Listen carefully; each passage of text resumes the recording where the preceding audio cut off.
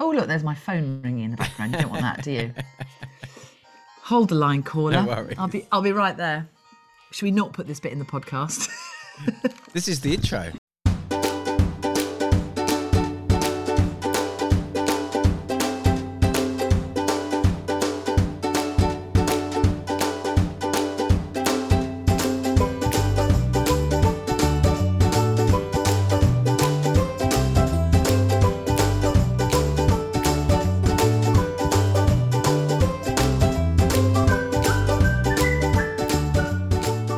That was Daddy Bradbury. Oh, sorry. He's the one. He's the one who. He's the one who got me walking when I was little. He used to take me walking from the age of about 6 all across the Peak District, and yeah. So without him, I wouldn't be here, quite literally, in every way. I think probably. Oh well, we've got a lot to thank Daddy Bradbury. Lots to thank Daddy Bradbury for. Anyway, welcome to a little bit of positive. So, sorry, Julia. I was going to say we've been talking about Michael Packard. We are talking about Michael Packard. So Michael Packard is a lobster fisherman. And I'm just going to give you my favourite quote from Michael Packard. Is this from the Cape Cod Times? Yes, you stole my thunder. Sorry. I was completely inside. It was completely black. Packard told Cape Cod News, not the Times. I one day want to do a report for the Cape Cod News. I thought to myself, there's no way I'm going to get out of here. I'm done. I'm dead. And all I could think of course, with my boys, because they are 12 and 15 years old. Yeah. But he did get out because amazingly, this 25-ton humpback whale knew that there was something crusty and not that tasty inside, and went up to the surface of the sea and spat him out. It's unbelievable. There's this brilliant picture as well of Michael in a hospital bed, looking very smiley, big thumbs up, lots of things testing his heart rates and stuff on him, but he looks in good spirits. And I mean, it's just unbelievable. I mean, just the idea that you would, like it's this biblical thing, like the real life Jonah and the whale, isn't it? And just being dragged down into the water. And the fact that this huge, great 25-ton machine, I mean, they're just incredible creatures, aren't they? And they think as well that it was completely accidental. The humpback whale was doing what humpback whales do, was opening their gaping big mouth and just like going for a whole school of fish, thousands and thousands all in one, and he just kind of got stuck in the middle there. Amazingly, he suffered a dislocated knee and a great deal of soft tissue damage. No surprise there then. That was it. I know, amazing to have got off so unscathed. And you can just hear the telephone will be now, if he's home from hospital, which I'm sure he is by now, the phone will be ringing off the hook. There are going to be all those programs like the 999 program, the emergency program, where they try and recreate it. The recreation will be awful. Obviously, by the way, they'll be using a massive big rubber whale. It's going to look shocking.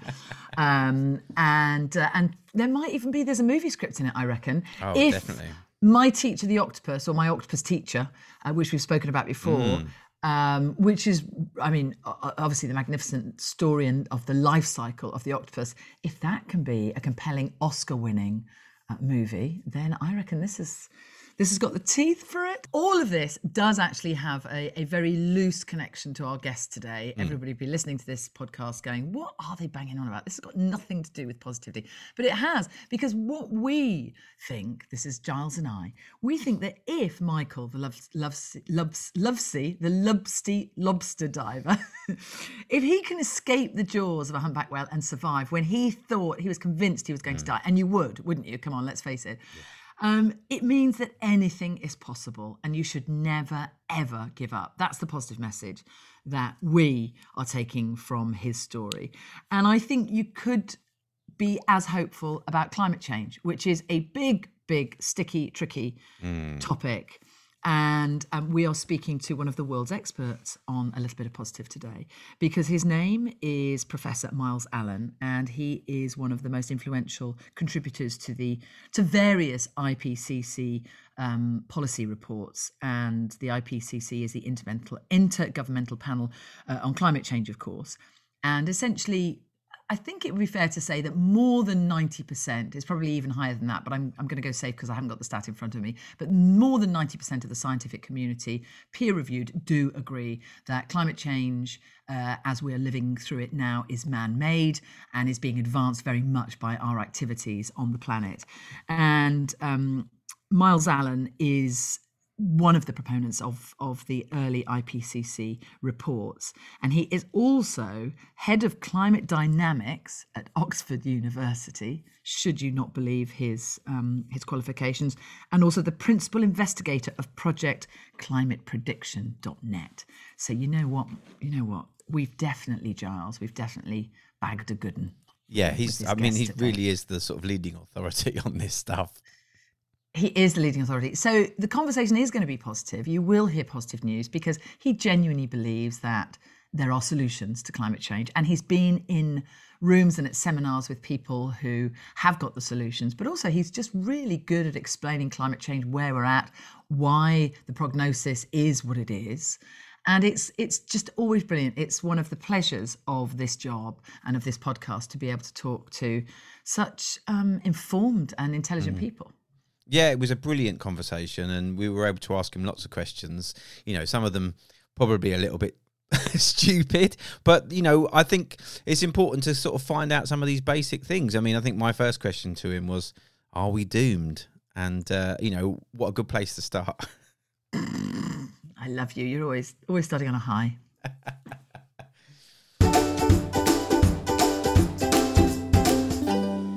The irony of this question is not lost on me, given that the fact that this is called A Little Bit of Positive, this podcast. But I'm wondering, with our current sort of trajectory, are we doomed?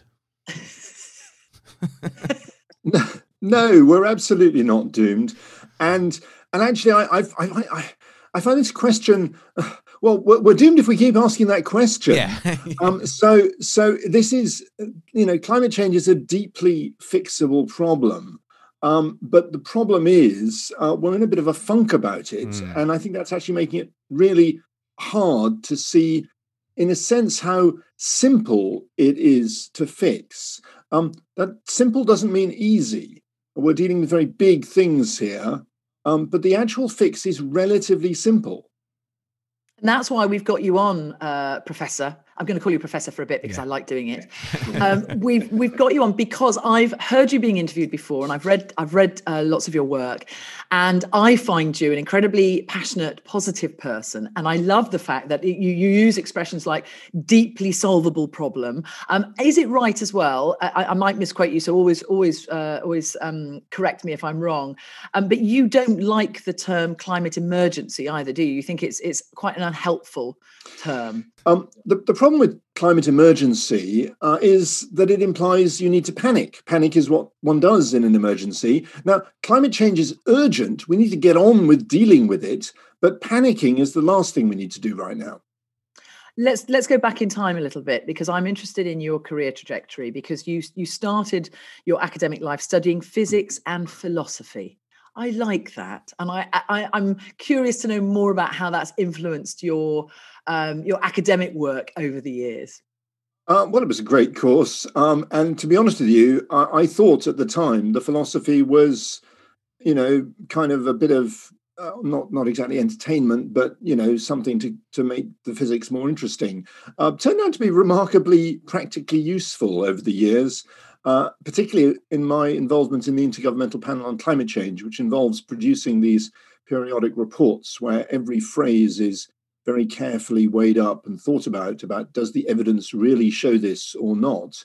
And, the conversations I remember from philosophy tutorials on what exactly can we say we know, given evidence and so on, was actually exactly what we were talking about in these Intergovernmental Panel on Climate Change reports. I think you provide hope for students who, and I completely understand this, students that don't quite know what they want to do or where they want to go or where their academic path might lead them. You didn't set out, did you, to become the professor of climate change, to become the expert in this field at all. Absolutely It not. was No, quite by accident. no. I know. I wasn't the smartest physicist in my year by any manner of means. I think you could have. I would have been very surprised to have discovered I was going to end up in a career in physics. I went off to work in conservation in East Africa. But at the time, climate was starting to come up the agenda. I was lucky enough to do an internship at the UN Environment Programme, and part of that involved learning about this issue, and made me realize that I had a physics undergraduate degree, and so I could go back and do some research in it. Yeah, the work in Africa, what was that you were doing over there? We were trying to save trees by selling more efficient wood stoves. The problem was the wood stoves were so efficient and clean that we quite often got told by enthusiastic schools and hospitals and the like that they'd been able to give up their gas stoves because they had these very efficient new wood-fired stoves to replace them. So I'm not quite sure how many trees. Yeah, I'm not quite sure how many trees we saved, but we did save a lot of lungs, and that I'm proud of. Yeah. In fact, a large part of my job was sort of monitoring the impact of this project, which involved going into kitchens with detectors to try and detect how bad the air was. And I could barely survive in there for 15 minutes to take the readings, and these unfortunate cooks were having to work in there 8 hours a day. So, I think there was a lot of positive in the project, and it was my introduction to the sort of difficult things you have to weigh up in dealing with environmental issues. And it's an experience which lasts me to this day. I mean, also learning about the very different perspectives people have in different parts of the world and the different priorities they have and so on. So I was very, very fortunate to have that experience. I think the older I become, the more I realise, as you've just said, Miles, there is no... And a previous guest of ours, Simon Anholt, said this as well. He studies politicians and their policies. There is no black and white. There is no, this is the right thing to do, this is the wrong thing to do. That's very rare, isn't it? It's very rare. Oh, sorry. The solution is rarely simple. It's rarely a clean cut. If you do this, this will be the benefit. There's something that has to be weighed up in that equation. Well, I might push back on that a bit, actually. I think the solutions, we actually make things unnecessarily complicated for ourselves. I sit through a lot of meetings at the moment. There's a lot of enthusiasm around about doing something about climate change. And the first thing people seem to want to emphasize whenever they talk about doing anything about climate change is how incredibly complicated the problem is. And this frustrates me because it's actually not that complicated. We just need to stop dumping carbon dioxide into the atmosphere. And there's not that many ways of not dumping carbon dioxide into the atmosphere, given everything else we're doing. So, that kind of focuses your mind on what we need to do.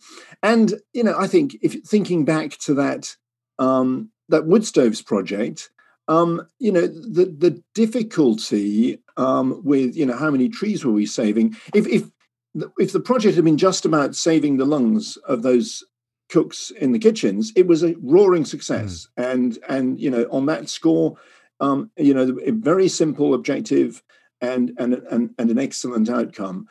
So things can have very clear outcomes, and we just need to be clear what we're trying to do. I was going to say there's an awful lot of emphasis on individuals to up their game with regards to climate change, and there's that comes even down from policies.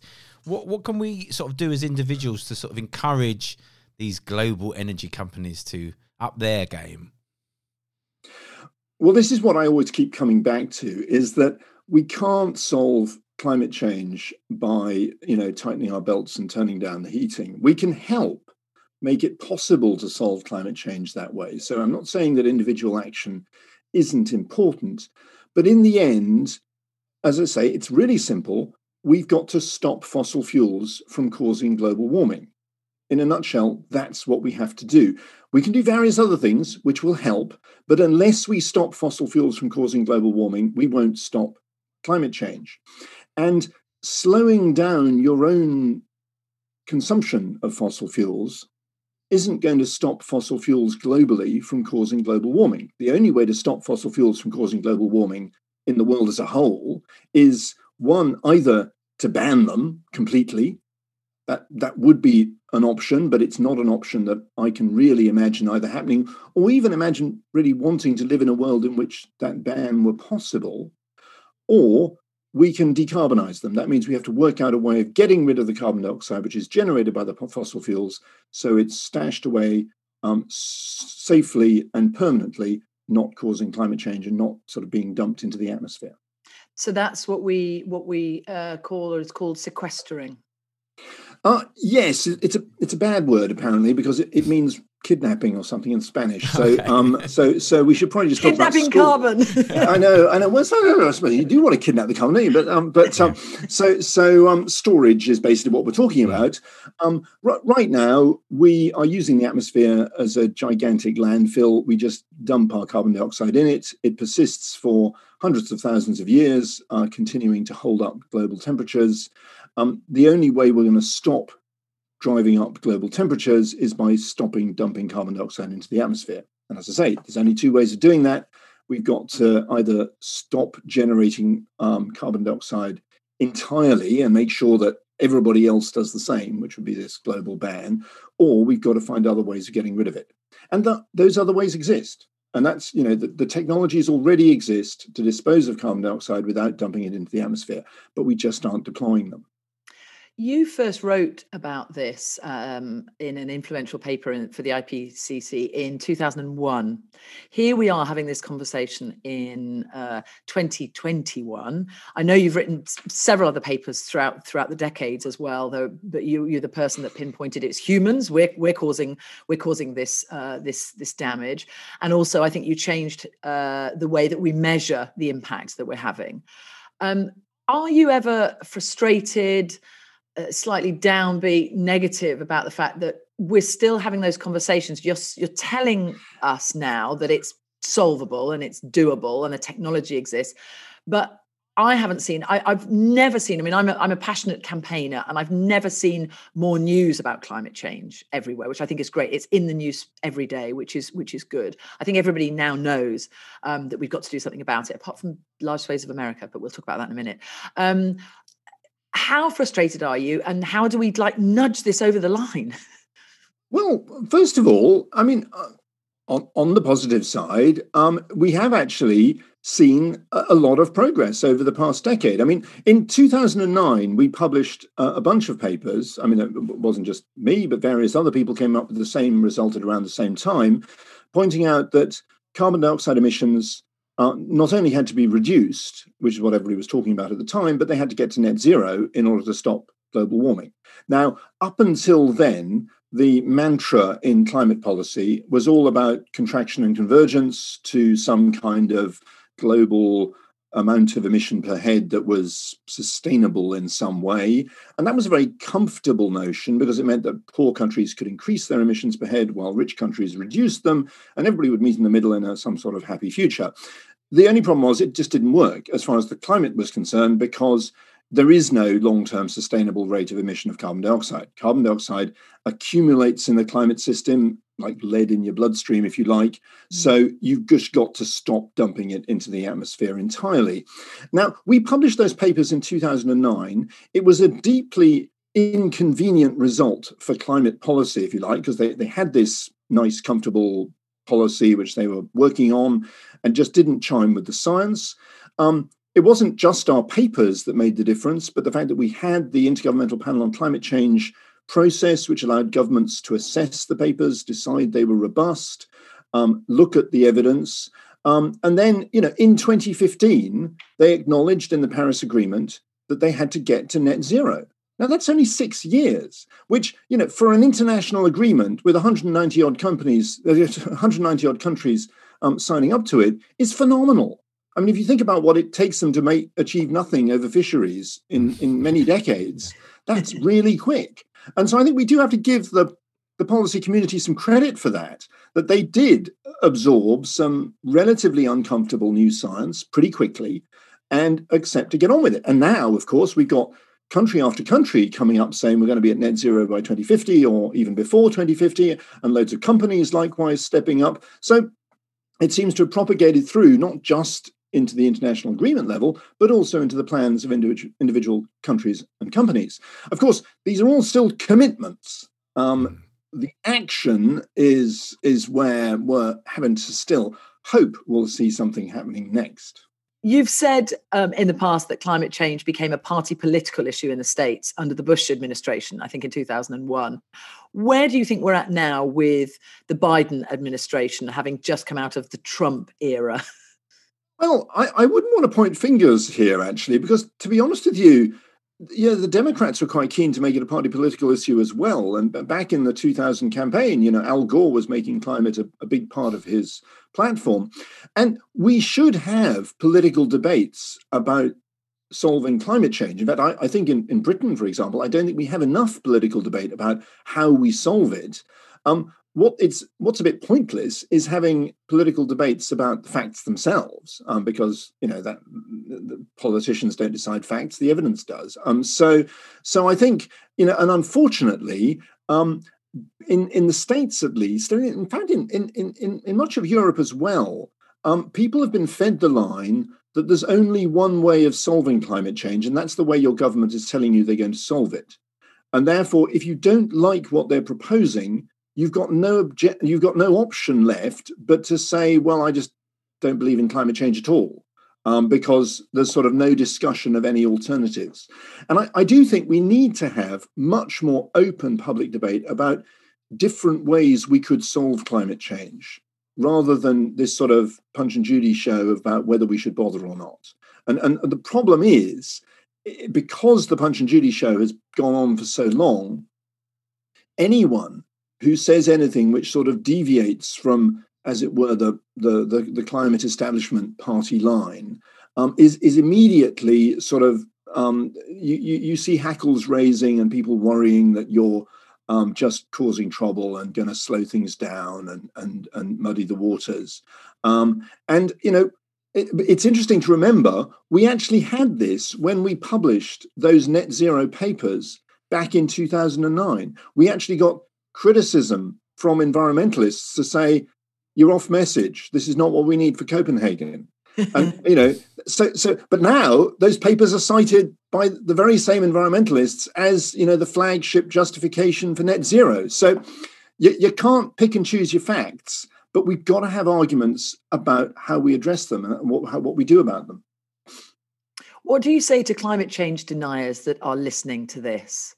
There are people who flat out, as you say, the option is believe in climate change or don't believe in climate change. How do you convince a climate change denier? Well, I would, whenever I talk to them, it generally turns out it actually isn't the facts that they're particularly preoccupied by. It's, carbon taxes or wind turbines affecting their view from their mansion in the west of England or whatever. I mean, so it's it's generally something else, something about climate policy that they don't like. And as I say, they've been told this line, take it or leave it. This is the solution, and if you want a solution, this is the only one available. And they're left with no alternative but to say, well, I just don't want to have anything to do with this whole issue. So that's the conversation we need to have. Is that okay? So there's a risk we need to reduce emissions. We can argue about how fast we need to reduce emissions, but nobody can really argue that we'll never have to reduce emissions ever. And given that argument, how would you like to reduce emissions? What do you think would be a reasonable way of doing it? What would be a way of doing it that would sort of chime with your values and the thing? And that I think is a much more productive discussion to have. And this brings us back to the climate emergency rhetoric. I mean, in an emergency, you just do what you're told. That's, people often talk about putting climate response onto a wartime footing.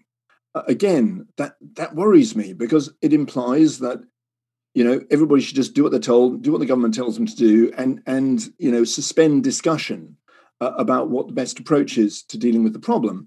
And I don't think we're going to get the best outcome that way. Never mind, I don't think that's, even if we, even if we did all do what we're told, I'm not convinced that actually would deliver the best outcome for the climate system. So Greta Thunberg is peddling the wrong message.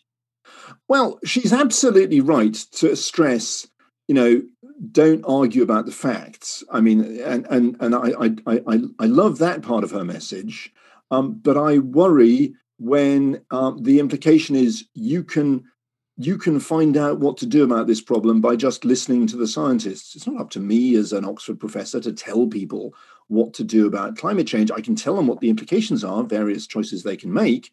But in the end, it's got to be, 8 billion consumers have got to make their minds up. Mm. On a more practical kind of thing, I'm obviously the climate prediction project you're obviously part of. How do you collate this data? How do you find it? How do you administrate it afterwards?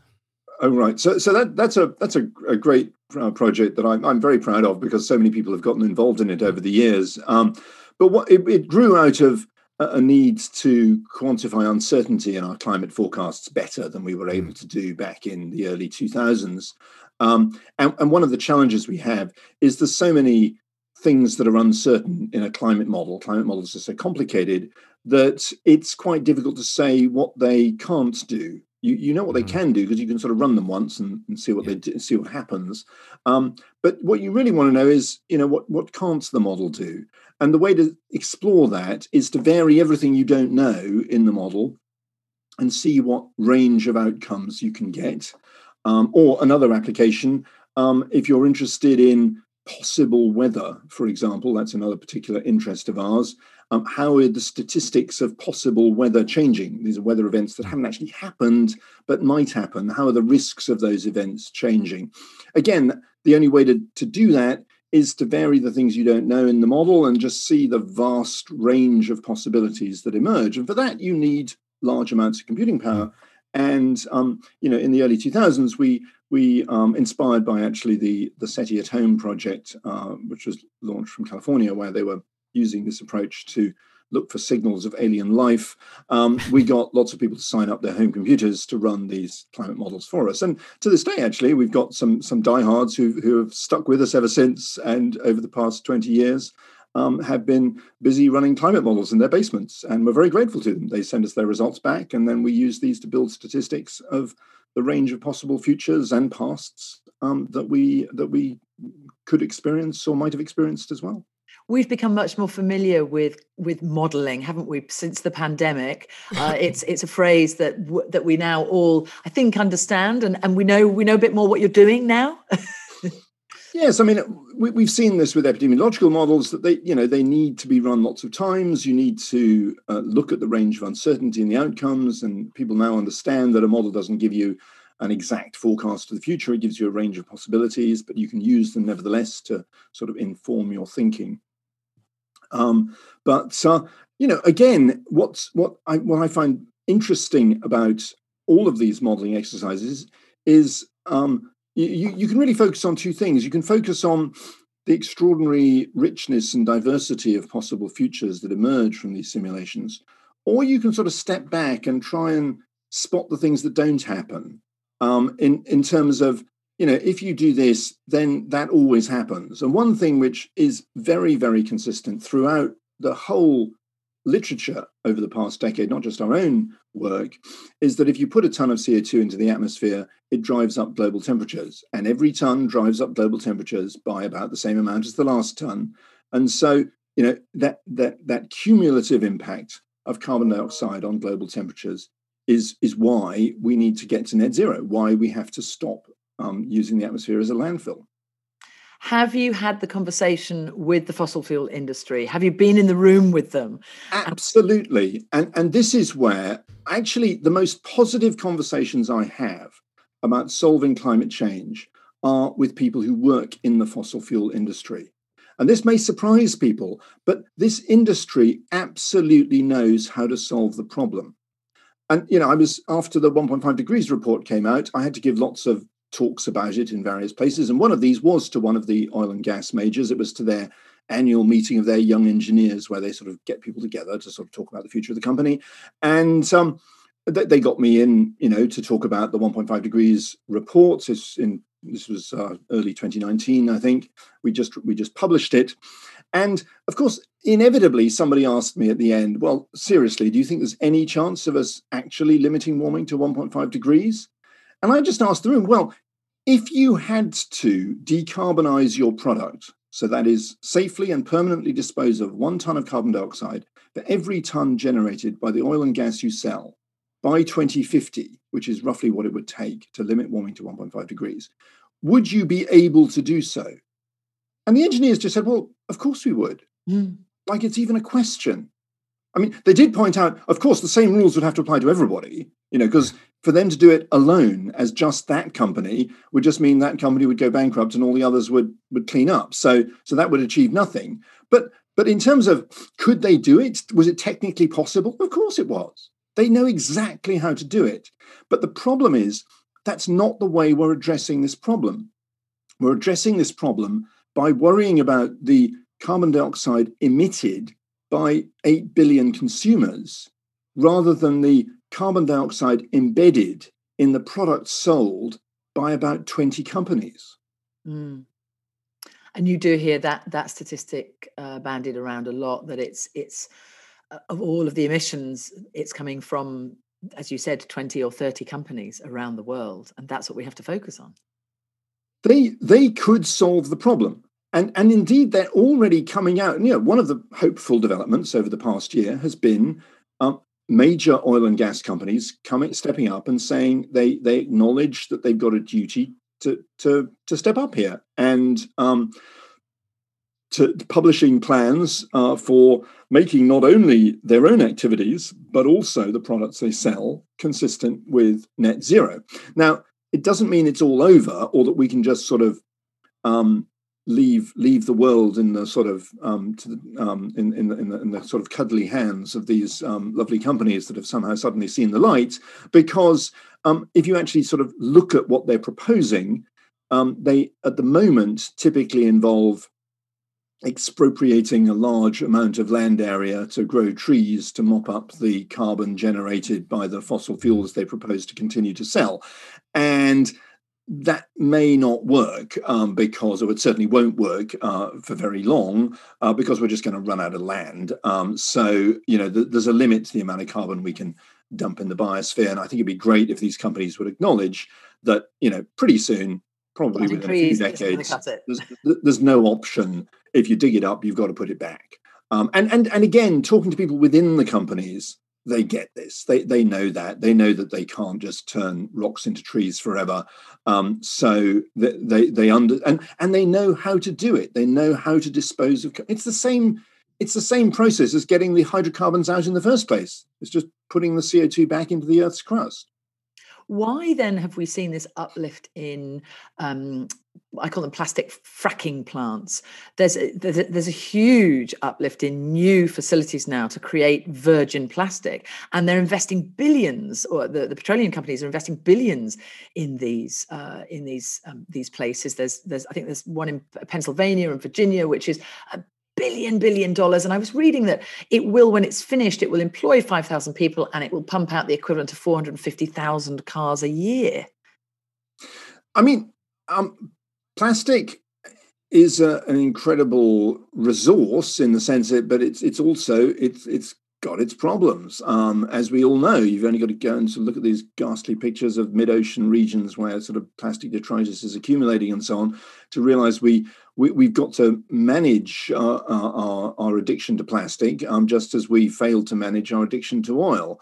But of course, the advantage of it does have big advantages. It's much lighter than steel. It takes much less energy, generally speaking, to produce a car made of plastic and carbon fiber than it does to produce it conventionally, and so on. So there are all sorts of positives. I think there's also an element of these industries positioning themselves because they're seeing that just selling hydrocarbons to be burnt is going to make less and less sense as the century wears on. So they're looking into new markets. But I think one of the important things here is not to let us get distracted by that kind of development from the fundamental point that we've got to stop fossil fuels from causing global warming. So just because we've come up with other things to do with fossil fuels, well, that's fine, provided those other things are not causing global warming. But it doesn't absolve us from dealing with the fossil fuels that are still being burned, and that's carbon dioxide that's still being dumped in the atmosphere, rather than safely stored elsewhere. It's been fascinating talking to you, Miles. I want to. Can I dip into your personal life just for a moment? Not too much, but I've read about you and your wife, and you met when you were at university. Is that right? That's right. And you followed her to Boston. I like this story. Please embellish a little bit, because you are a household of two very eminent scientists. Irene Tracy is your wife, who is an incredible woman in her own right. What's the dinner table like with you guys? Well, she's indefatigably positive. That's certainly one thing. We'll have to have her on. Absolutely, yes. Although she studies pain, but she manages to be positive about it. So there's lots of ways of basically how pain works and how it works in the brain, and therefore how we can really address some of the really chronic problems people have with chronic pain and so on. So she'd already decided when we met that she was going to Harvard for a couple of years on a postdoc. So I had to find myself something to do in Boston, and I was going to go as a trailing spouse, as they put them in the American immigration. That would have been your title, trailing spouse? Yeah, they seem to sort of they probably got a whole division for coming up with derogatory names to give people, but in the end, actually, no, I was very fortunate. I got a fellowship from NOAA, and I was actually hosted by Professor Richard Lindzen, who's actually very well known as one of the leading skeptic voices in the US on climate change.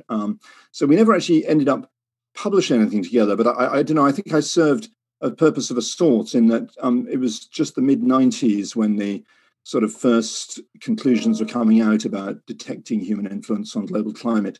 And every time somebody said something that Dick didn't like, he'd wander into my office and shout at me for a bit, and then wander back in the Wall Street Journal. And so I don't know, I sort of relieved the pressure valve a bit, perhaps.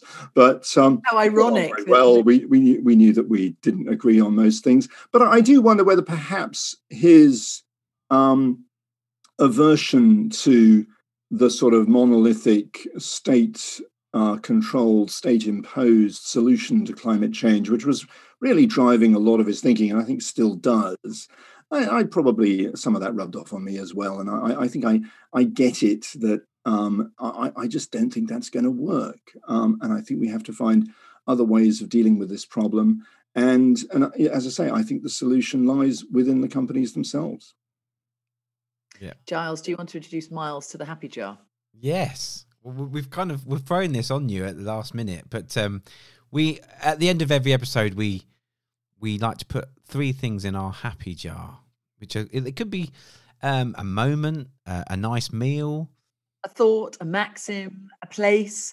It's something that in times when you're perhaps not feeling very positive, Miles, that this would be something that would lift your spirits, and it might lift the spirits of our listeners as well. So we've had favourite places before, and we've had favourite phrases and people and books and articles of clothing. We've had everything, really. You can have your wife if you want. Well, obviously, but so it should be like. It should be like Des Dallas, shouldn't it? Yes. In addition to your wife and family. Yes. So what else do you want to put in the Happy Jar? a couple of memories I'd certainly want to take to the Happy Jar, which are apropos of this conversation. I've spent a lot of time over the past couple of years talking to school strikers. And what's always impressed me was the contrast between the indefatigably cheerful, albeit a little bit worried, generally women, young women, who are holding these posters saying, "I'm going to die of climate change." And when you get talking to them, they're incredibly positive people. And they're full of ideas about the future, full of enthusiasm for solving problems. And that's really what convinces me that we will solve this problem. And back to the folks working in the oil and gas industry and their ability to solve problems. They just need to be given the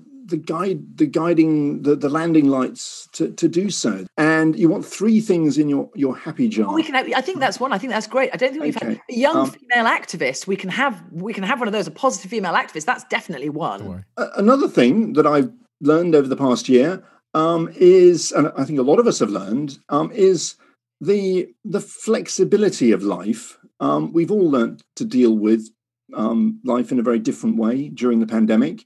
I don't think this is at all an analogy of how we should deal with climate change. The idea of dealing with climate change is sometimes kind of giant lockdown, I think, is an appalling idea. But it does show that, we can learn positive outcomes. I've met a lot of people over the past year that I probably wouldn't have met if I'd had to actually travel to them and so on. So there's something that I've certainly learned recently. Is the flexibility of folks, which makes the future so positive. And actually, lastly, I'm just going to drop in one thing for people listening. Another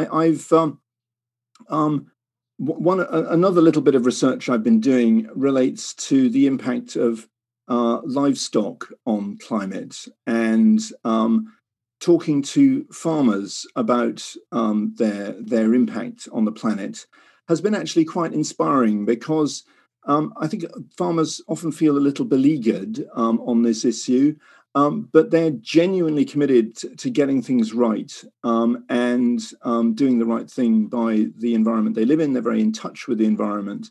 And many of the conversations I've had with the world's farmers over the past year have been another great positive that I'd want to take with me into the happy jar. Very good. Very unique. We haven't had 3 happy jar entrants like that before. I love it. Well, thank you, Miles. It's been an absolute pleasure to talk to you and learn more about this subject. I mean, it's been fascinating sort of researching the work you do. And it's, like I say, very inspired by your words. And thank you for joining us today. And thank you for studying physics and philosophy for all of us. It was a great course. I recommend it very strongly to anybody. Professor Miles Allen, it's been lovely. Thanks for coming on A Little Bit of Positive. Great. Well, thank you. Well, Julia, what a fantastic conversation we've just had with Miles. I mean, it was just fascinating. I learned so much. I love him as well. He is...